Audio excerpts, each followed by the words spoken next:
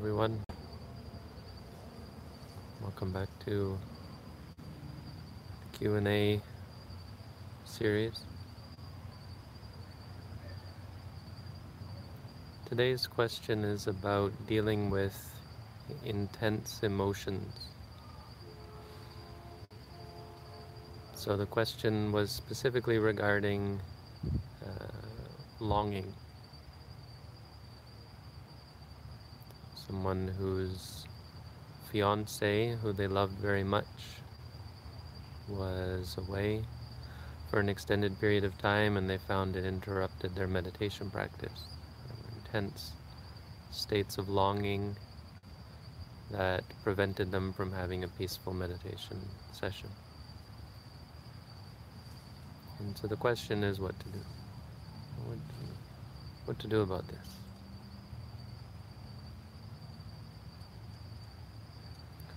So I think first and foremost we have to be clear about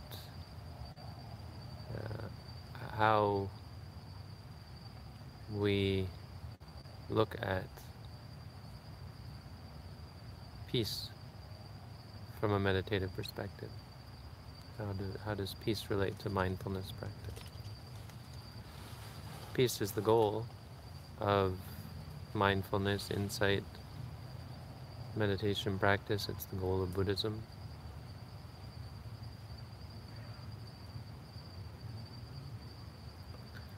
But how peaceful our meditation practice is going to be is going to depend very much upon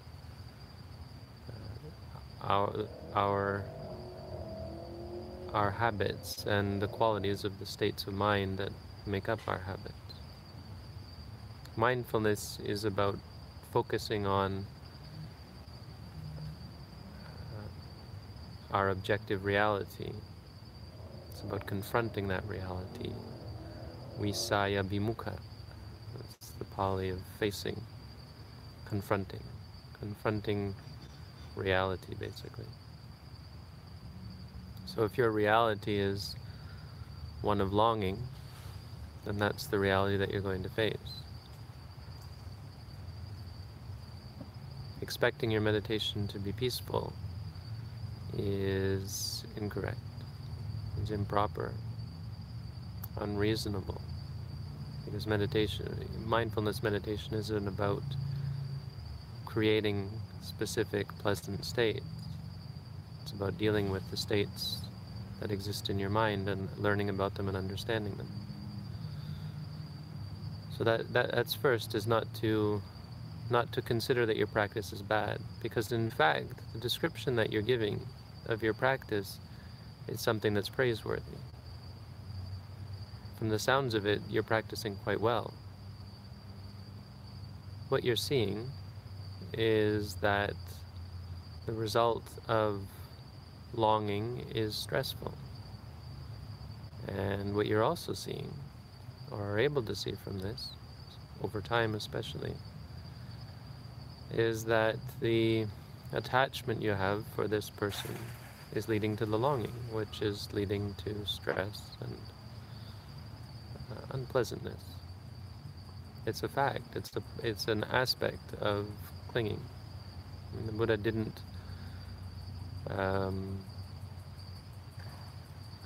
just make all up that stuff about craving being the cause of suffering. The pleasant the pleasant sensations that we strive for, that we crave for, lead to addiction and dissatisfaction when we don't get what we want, when we are apiyehi sampayogo, being associated with what is not pleasant, piyehi vipayogo, being separated from what is dear to us. This is suffering, this is stress. But important to note as well is that mindfulness is not about denying or rejecting the desire, the attachment, the what you would say, the love for this person. It's for facing it and observing it, which is what you're doing. And the practice that you're doing, from the sounds of it, if continued, if you're patient, and if you can face those emotions, is going to lead to more contentment, more peace, less attachment, less stress, and less suffering.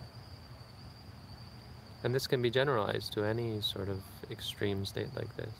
You don't have to reject, first of all, don't reject the stress and the suffering that comes from these states, so that it appears in meditation. Oh, my meditation is bad because I'm stressed and disquieted during the practice. I'm no good at this meditation, I'm doing something wrong. There's one of my videos, I think, was quite complete in describing, I think it's called The Experience of Reality. And I definitely recommend that video because it summed up pretty much everything I wanted to say about this sort of idea that we have bad practice because it's unpleasant, it's unpredictable, because it's uncontrollable, and so why that's actually a good sign. It's a sign of learning something about cause and effect, the nature of reality, and so on. But also don't reject or fight against the negative, against the causes of the negative experiences. So desire, aversion,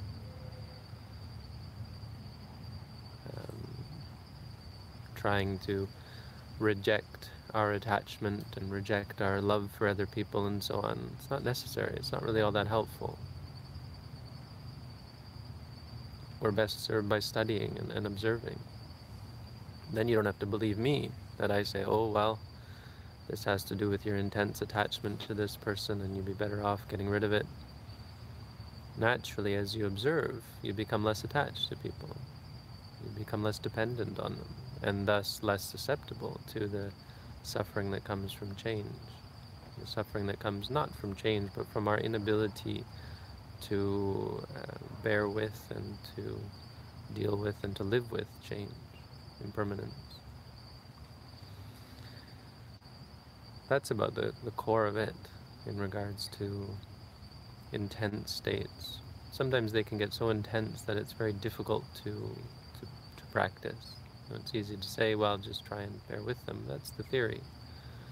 There are many ways that you can reduce extreme states, but a lot of them have to do with not having a fiance, for example, living in the forest, being celibate, eating one meal a day. I mean, one great thing that works, even for people who have partners and children and material lives, worldly lives, is to do a meditation course. Find some time to either do a course intensively or do some sort of, we do courses where people meet once a week. It's far less effective and less profound is the change if you do a sort of a 1 hour a day meditation course, but I'd say it's still helpful. Undergo some training, and the guidance from the teacher, sort of the psychological support that comes from knowing that you've got someone in your corner who's guiding you, and in fact the guidance that they give, if they're qualified to give it, can be quite helpful in terms of helping you to deal with the more extreme states especially. So there you go. There's an answer to that question. Thank you all for tuning in. Have a good day.